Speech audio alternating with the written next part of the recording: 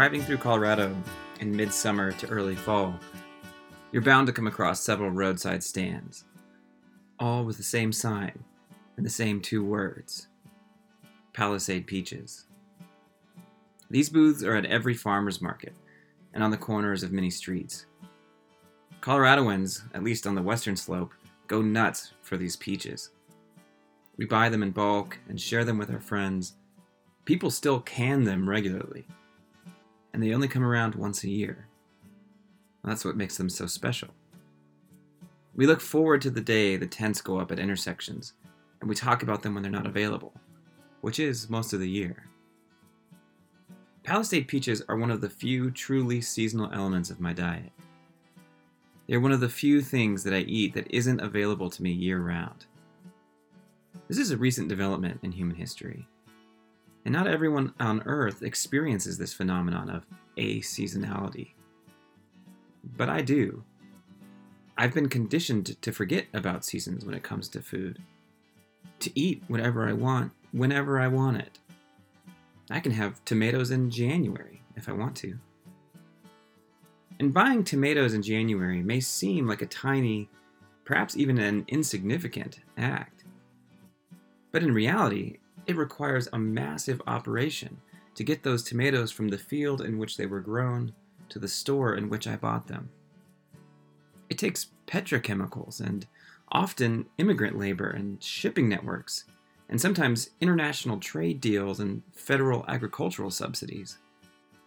Buying tomatoes in January is a logistical feat on a scale that's difficult to imagine. It's a testament to human ingenuity and our ability to impact our environment.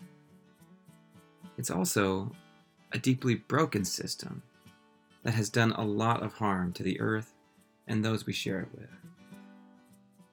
The Watershed Way invites us to examine how we participate in, promote, and resist broken systems like this one. Does living without limits allow us to be a people of place? Does this way of living meet the criteria for naturalized citizenship in a certain place? Is buying tomatoes in January in accordance with my most sacred vows? These, of course, are questions that we must answer for ourselves, so I'm not trying to be overly prescriptive when I say this, but for many of us, the answer to those questions is no. So how might we change that? What would we have to do to live in right relationship to a particular place? Today we're talking about how the Watershed Way is influencing the foodways of a community in Taos, New Mexico. How they're trying to eat in ways that do meet those criteria for naturalized citizenship, and in ways that are in accordance with their vows. These are ideas that might be replicable elsewhere, or they might inspire new ideas that are appropriate for a different place. If you've not joined us before, my name is Zach Martinez. I'm speaking with Todd Winward and Daniel Rhino Herrera. The theme for this podcast is The Path to Restoration. We're talking about walking a path to right relationship with the earth and our neighbors. In the first two episodes, we spoke at length about the theory behind the Watershed Way. For the next three episodes, we'll be exploring the practices of the Watershed Way and how the Watershed Way has changed and is changing the daily habits of those who make it their own. Today we're talking about food. In particular, how we might find ways to build a local food web that acknowledges the limits of a particular place and tries to live within them. How might this way of eating and growing food change us as a community? How might it change us as individuals? Those are our questions for today in this episode of the Path to Restoration podcast.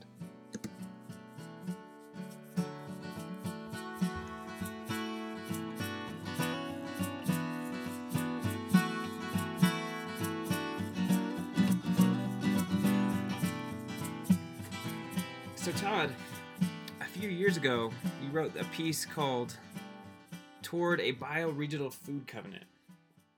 And as I was reading it, it seemed like almost like a mini manifesto, or this sort of imaginative thought provoker that suggested a creative way individuals and organizations might restore right relationship, this thing that we've been talking about through this podcast, right relationship with the land and with people around them.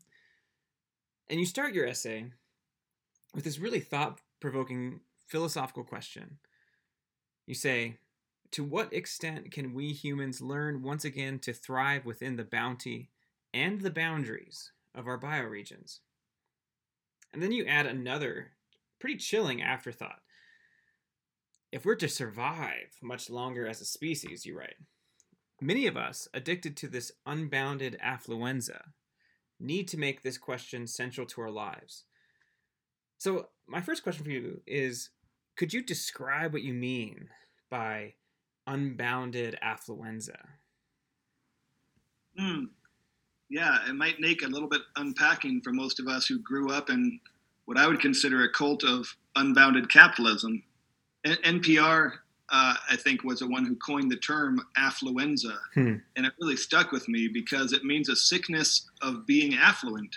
And I guess it couldn't be more portrayed than in my own upbringing when I was not a rich kid, but I grew up in Southern California, going to the supermarket with my folks whenever I wanted. And there was the sense that we could buy pretty much whatever we wanted, whenever we wanted, right, however we wanted, throw it away without any thought about anything else, and then do it again. Just this sickness of arrogance, of specialness without consequence. And this unbounded affluenza is sadly a deep disease of the soul and of perspective that happens when one has no limits. And so I think about the Domino's one-touch satisfaction or the Amazon overnight or any of these things, and it's just leading us toward more and more unbounded affluenza that has no root in any place. And because we have the right for every place, we have no actual place. So this idea then of unbounded affluenza, as opposed to maybe the antidote of that, would be place-based relational capitalism. I think healthy relationship-based and place-based capitalism is at the heart of wonderful relationships and entrepreneurial innovations. That's what I love doing. So I'm a huge capitalist, but in a rooted, bounded, place-based, relational, honest, and sober way. And so, the question, to what extent can we humans learn once again to thrive within the bounty and the boundaries of our bioregion, is a simple one of going back to what the land around us offers. And it's just I don't know, why does this sound crazy for me to talk? It's not that I'm crazy, it's that our system has gone crazy. Right. And I love what David Orr writes about when he says something like, it makes far better sense to reshape ourselves to fit a finite planet than attempt to reshape the planet to fit our infinite wants. It sounds like this question of almost like seasonality too, right? Where we can go to the supermarket, we can buy things that aren't in season, that get shipped to us from across. Never even thought about it, right? Yeah, you can do it over and over again. And I was just thinking a little bit about, Psalm 104, which is a psalm that I really appreciate. And it's where God is described as the one who is active in creation. And it goes on to talk about how God is a part of growing food for the people, and that this food that we consume from the earth is a part of the creative act. But one of the things that they mention in Psalm 104 is that God gives food in due season. So like this sort of divine seasonality is a part of the process of life, that we were never intended really to be able to eat the food that is from one season in a different season. It is absolutely part of our DNA as a species and our DNA as a planet, right? And it's almost like we've tried to conquer that. But yeah, I mean, you and I, Zach, coming from a Mennonite tradition at this point, I just love those cookbooks that they had in the 70s, simply in season or more with less. They had it right. And I'm sad that most people have thought it was childish or naive or limited. But Rhino, your family's whole history was living in season and learning how to adapt. Right. That was just natural. And it's such an abnormal thing. So yeah, you talk about the Psalm 104 and that notion of everything in its season. I love that Jesus's words were this notion of daily bread. When he tells us all to pray, he says, "Give us today, Lord, our daily bread." the word daily bread actually didn't exist. It was his own mashup.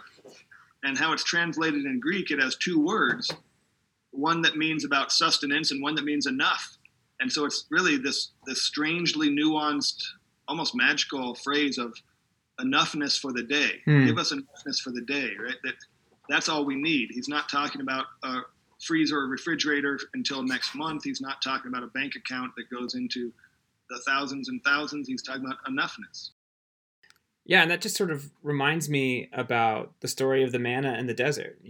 We're told that if the people kept the manna, it would spoil. Like, it wasn't meant to be hoarded. It was just meant to be eaten that day. And that's, Jesus was looking backwards, and now we're looking backwards at both of those two traditions to give us wisdom for today, Zach. So it's bringing the old into the new like that. Absolutely. So, but here's what I really appreciated about your essay, which is that instead of just keeping this discussion in the realm of philosophy and theory, which, don't get me wrong, I love, but you go on to actually offer a suggestion about how we should change our habits. You offer this practical idea that might incite a movement. It's something that you call the 25-75-100 bioregional food covenant. So could you tell me a little bit more about what that is and what that means? Yeah, well, Rhino and I have been working at this for a couple of years, but it also is why we're doing this podcast. That we're not just theorists of telling ideas, but I think that's what might be our unique voice, is that we've been trying to put these ideas on the ground. Right? And so, yeah, we've done a few years together. Rhino, do you mind kicking it off here? It's a pledge that anyone can make. By the year 2025, I will source 75% of my food from within 100 miles. That's pretty cool, but do you think that a personal individual vow like this can make a big difference? Right. So a lot of people ask me that, and I ask myself that, of course, sometimes. And the answer is both and. And of course it's little, right? It's me shopping for myself. It's my choices with my community. But in the faces of the crises we face at a global scale, yeah, it could seem ridiculously small. But think again, and we're going to, I think, unpack that with you, is if a critical mass of us do this, if even 3% of Taos County did this, that would be 1,000 people acting together in a humble, promising way. It could change how humans live together on the planet. I'm going to go into some of those ways, I think. Yeah, and I was just like, I could read the essay, right? But I'd love to hear you talk a little bit more about it here. What are the ways they could go through and change the way we live? Of course, it would enrich local economy. And I've been thinking a lot about COVID and feeling the COVID clarity that happens when you become aware of things that have been unveiled. And the local economy is deeply in danger, and not just local t-shirt shops or things like that, but local food producers. But just think, if we did, it would demand new markets. It would create incubators for regional companies to grow and sell and distribute good food from within their communities. Hard-earned cash becomes slow money, circulating longer within the region, causing more healthy cycles of exchange for local goods and services. Oh, yeah. Right now, there are few local growers and very little local food available in America because most of us don't demand it. It's crazy how I've been conditioned to not, and it only, 6 years ago, I think, when we had a gas shortage. We had the gas pipelines, trucks couldn't come in the winter from Texas to give us our natural gas. And it was the first time I realized that we even got our natural gas from Texas and by truck. I was like, what?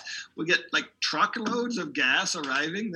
It just felt really weird. But we had shortages of, inability to work freezers and heaters at the grocery stores. And we had fights at the pumps. And it reminds me a lot of what's happening in the East Coast here in May. Absolutely. With some of the crises that are happening. And so these notions of exposure, of what happens if, so this idea of local people you can trust with local scale becomes a lot more inviting. and it corrects what we call, crazy consumption or unbounded affluenza. So sourcing much of our food locally means adapting to our watershed and letting it instruct us how to be. It means learning to live within healthy natural limits.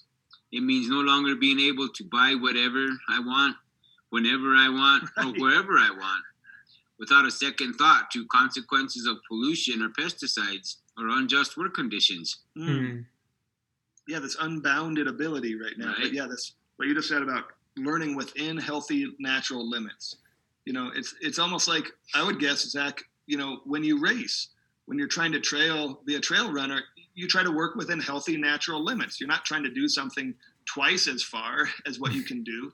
It's the same kind of Sabbath or modest limitation that gives us this freedom within limits, I guess, is what I'm learning. Yeah. As opposed to the unboundedness. Well, and it seems to me like this economy is just sort of wasteful, and it just consumes so much energy on the backside of things that we can't even see. We just sort of take for granted that things are going to be there. And we're talking about the true cost, right? Yeah, I mean, like, it just blinds us to what's really happening. And I was just thinking about when you were talking about the gas shortage. I mean, like, many of us were pretty shocked when we saw empty shelves at the beginning of COVID because people were panic buying. And this idea that, that was just this very rare glimpse in an American mindset of the possibility of not having enough. When like everybody else on the entire planet is used to not having always everything every moment of the day, but for us it was like, oh, shock! What? Yeah. What are we gonna do? Yeah, and I think that was another thing that really sort of like made me think about your essay, was that like this isn't really all that strange. It's in fact the way the vast majority of the earth lives. And you even said this was what was inspiring about it, was that like it's possible because it's happening, and it happens all over the world. Ryan and I, we talk about seeing our region as rabbi. Mama Earth needs to teach me how to live better again, and my region needs to teach me this is the good way to live. Stand at the crossroads and look. Ask for the good way. Like, it's back there. We have all this historical knowledge that we pretended isn't right. It just sort of reminds me of something I heard in seminary when I was doing some research for my master's thesis, which was on food and how it relates to our theology. But I learned about something called ground cherries, which I didn't grow up around. But it turns out this is one of the cash crops of my region, which is that almost every house had a kind of like a sweet tart cherries that would grow in their yard, and it was really important to them, but it wasn't particularly flavorful. It was a good nutrient source, but it fell out of vogue in favor of like vast green lawns. And so like we just have this history of trying to adapt to what grows and what's available to us in season and in our region. Going back to that quote, what if we can adapt ourselves to a finite planet? Instead of trying to have the finite planet adapt to our infinite lusts and wants, right? Absolutely. And so, like, I think what you said about nutrient rich is that actually by buying local, in general, I think it tends to improve our individual health. Like that notion, like, do you want these pumped up cherries from the supermarket, or can you get nutrient rich, dense cherries from there?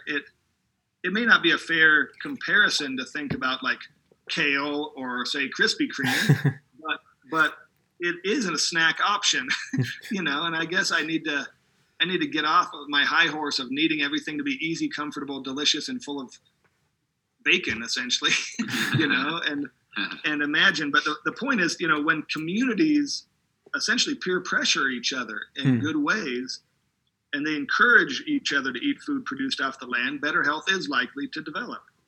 I'd say, affordable access to farm fresh food is indeed a promising antidote to so many of society's illnesses. Right? As Todd says, we have to change our taste buds, to be able to grow and love what we love to eat, what we grow. I have to say, changing my taste buds is been a challenge, but so well worth it. I mean, now I can play with my kids, play with my grandkids, enjoy riding my bike, and not have so much hard time walking around. Absolutely. I'd say one of the case studies for me is chard. Chard is something we can kind of grow out of our ears around here. It's the only green leafy vegetable that has maintained a root base. I've been saving seed for 8 years of chard, and now I have like these hydra monsters of chard that can stay hunkered down over the winter. They're the first things to pop up. Here it is early May, and I've had 6 harvests of chard already, but like chard with eggs, Asian chard, chard with cream cheese and feta I had the other night, pasta with tomatoes and Parmesan cheese and wilted chard. So I've been trying to eat it twice a day. I'm not going to lie. Good. But yeah, like chard is my friend. You know, can I learn to be happy with that? I'm trying. It's making me smile so far. Good.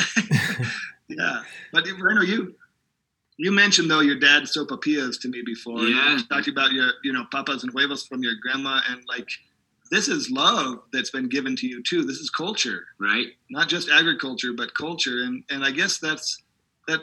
Tell us about that struggle between like doing what your family has taught you and making new choices. Yeah. Having to, change my taste buds and having to cook different and eat different. It's, like I say, it's really been a challenge. But, what if I could make my dad sopapillas with wheat flour?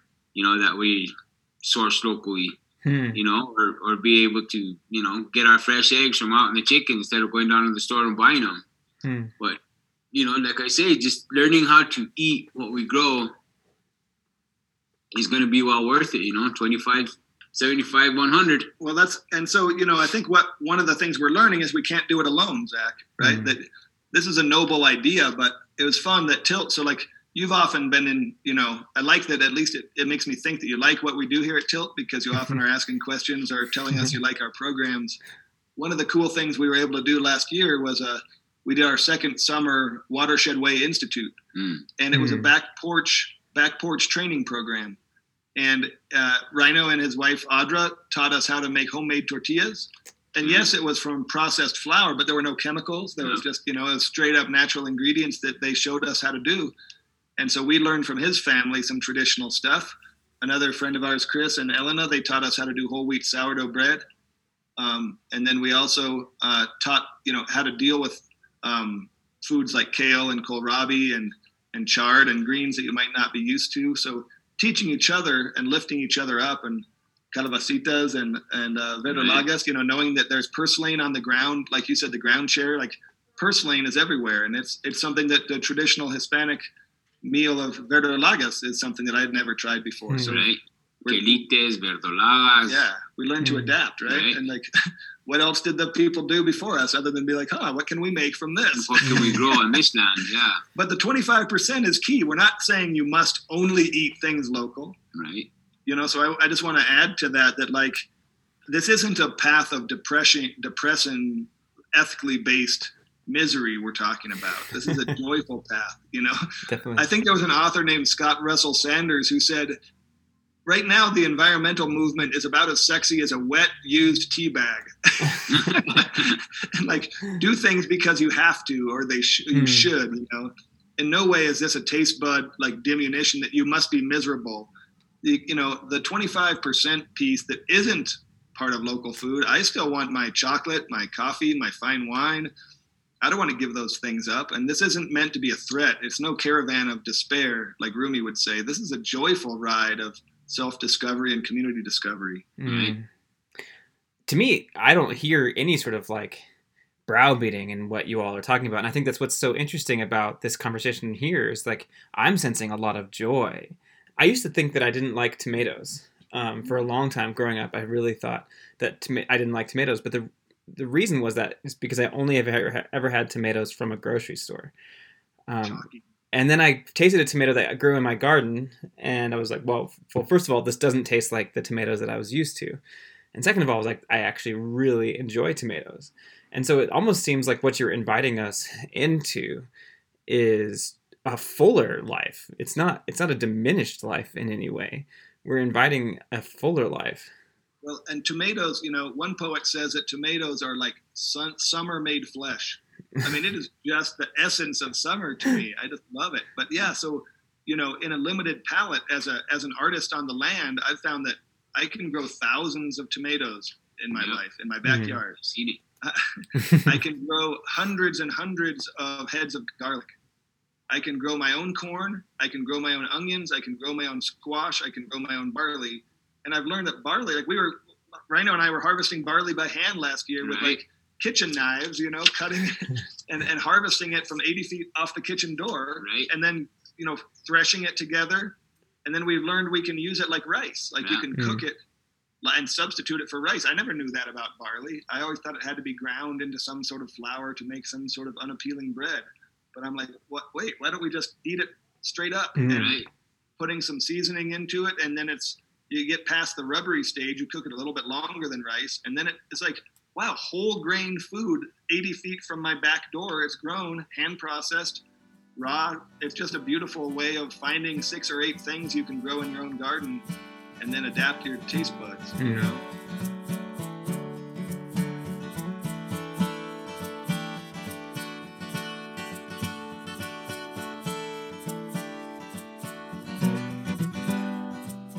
So when I started growing food that locally, 80 feet off my back door, I realized how dependent we normally are on petroleum, packaging, and then pollution, right?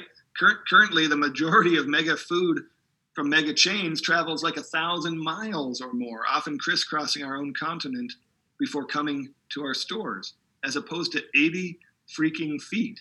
Right. You know, and what that would do, right? Massive amounts of petroleum are used to improve soil, grow, process, store, preserve, package, and deliver food that we could be grown and transported within a few miles of our home. Reduced travel, storage, means reduced packaging and pollution. And then using poop, right? We're regularly using poop in the fields, animal, and sometimes my own, but I'll get into that another time. But yeah, like why use poisonous toxins or petroleum to supposedly improve the soil?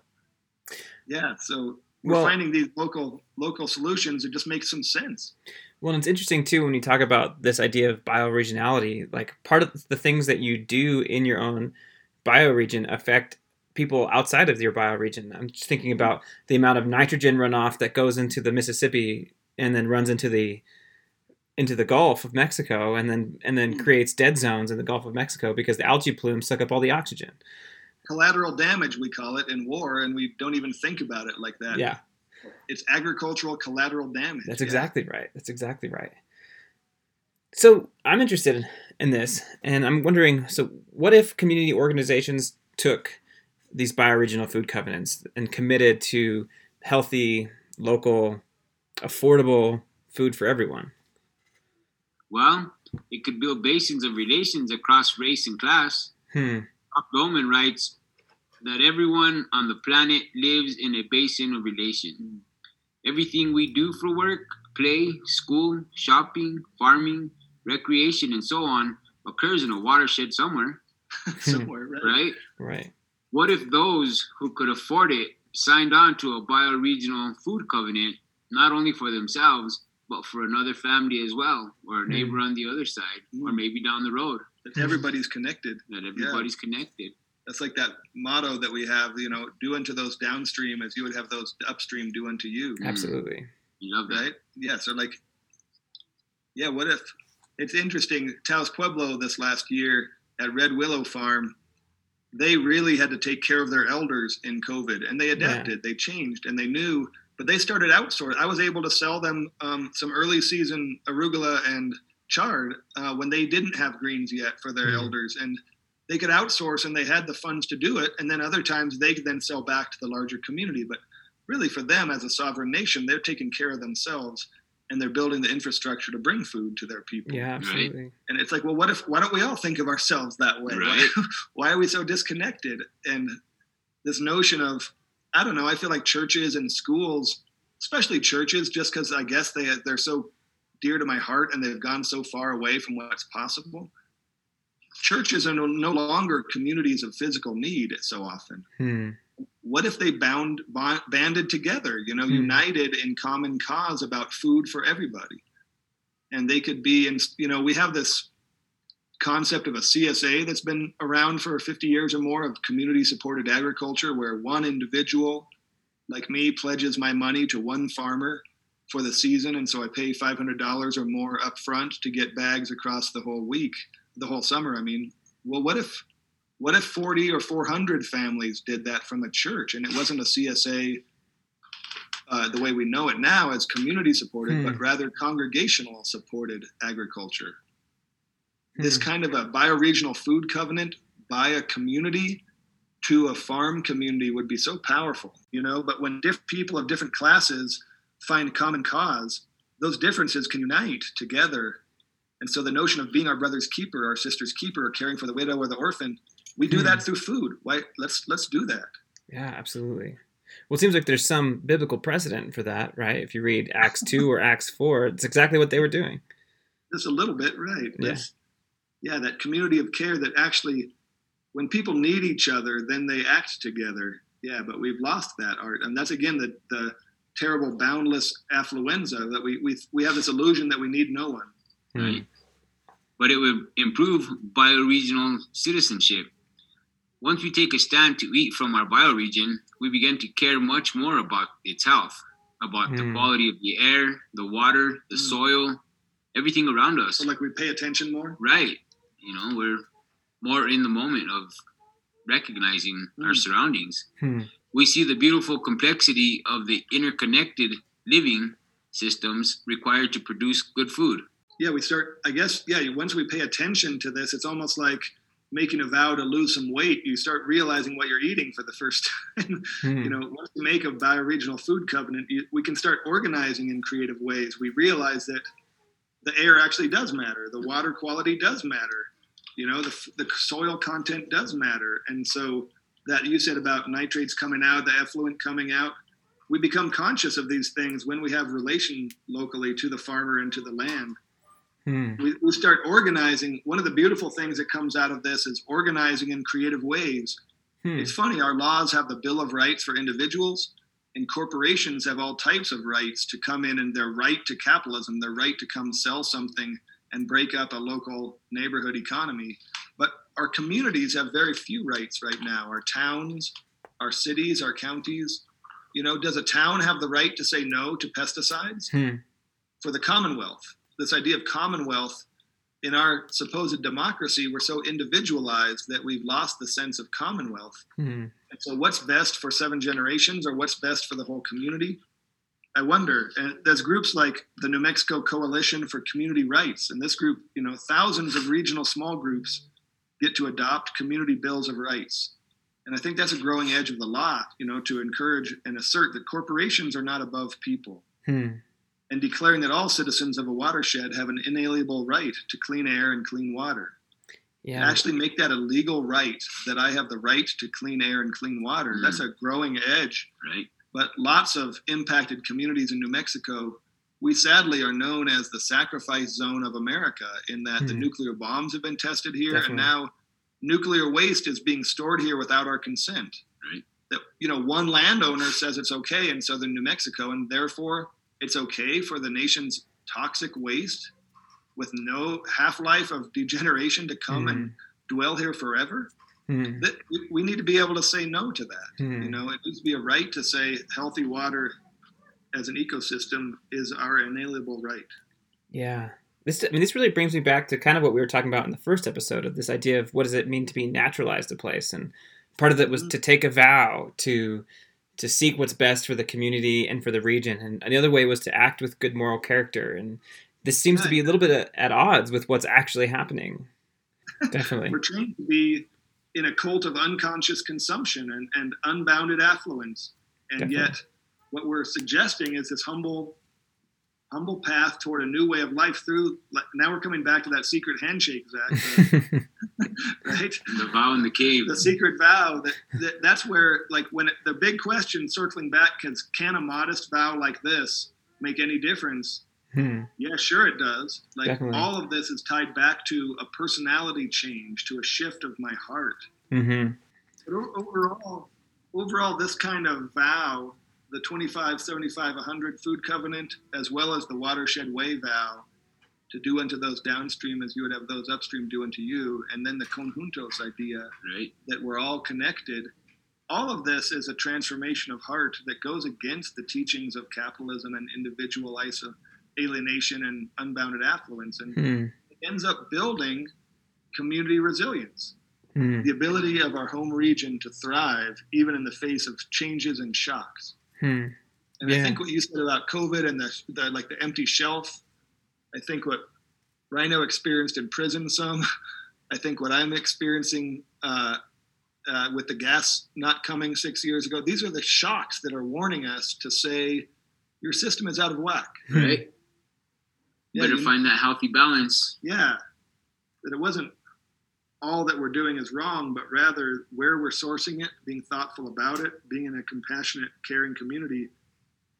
I think the idea of a bioregional food covenant being supported by organizations that then build local capacity and infrastructure, it reduces dependency on everything. It's really the good news of a simple living way of life that we're talking about, right? Absolutely. It's good and joyful news to say, I know my friend who's growing local food. I don't need to worry if the supermarket's going to close today. Right. And that brings us back to becoming a person of place. Yeah. Definitely. Rooting down and, joining together and throw down for our homeland here where we're born and raised. And if not, well, it's just like what you said with the Taos Pueblo. Like, when they don't have something, I have something. When you don't have something, they have something. And this idea that, like, we're building a web of connection that focuses on relationship. And I think the notion, too, of really the title of the podcast, The Path to Restoration. This is our path to restoration. Right. And, we're, like Rhino said, we're barely at the beginning of it, but I have saved seed for 8 or 9 years for tomatoes, and these are some of the best tomatoes I've ever seen, and they keep growing on my land because I've taken the best seeds, and I'm not buying new ones from Battle Creek, Michigan, or Costa Mesa, California. I'm growing them here in Taos. They're loving the land.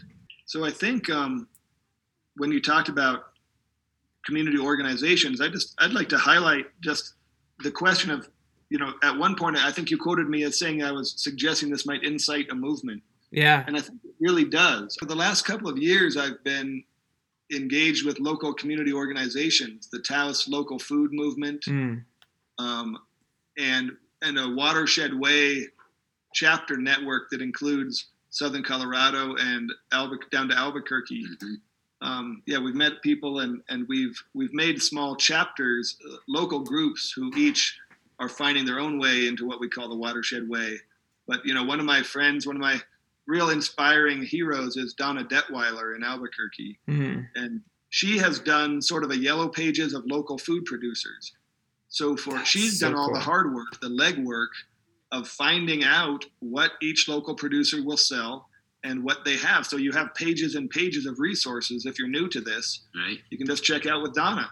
But so she's just been a private champion that she makes a personal vow, but then her own research helps all of us. So it sounds like to me there are avenues available to us to live this out. Like you have explained some in Taos, and it probably wouldn't be super hard for me to find some here up here in northern Colorado. So the idea of covenantal promise keeping that sounds like a secret society, it is. It's a countercultural society that we're talking about doing.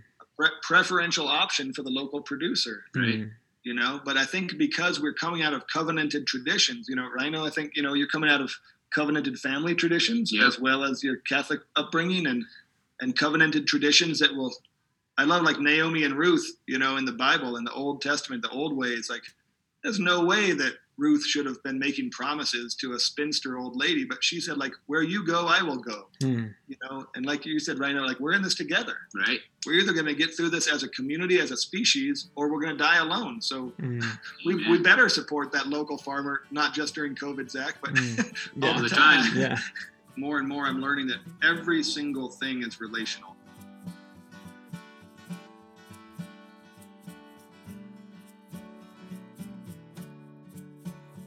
I often wonder how much I miss out on when I neglect the natural seasons and cycles of food. What other foods have I accepted to be the imitations I find in the supermarket?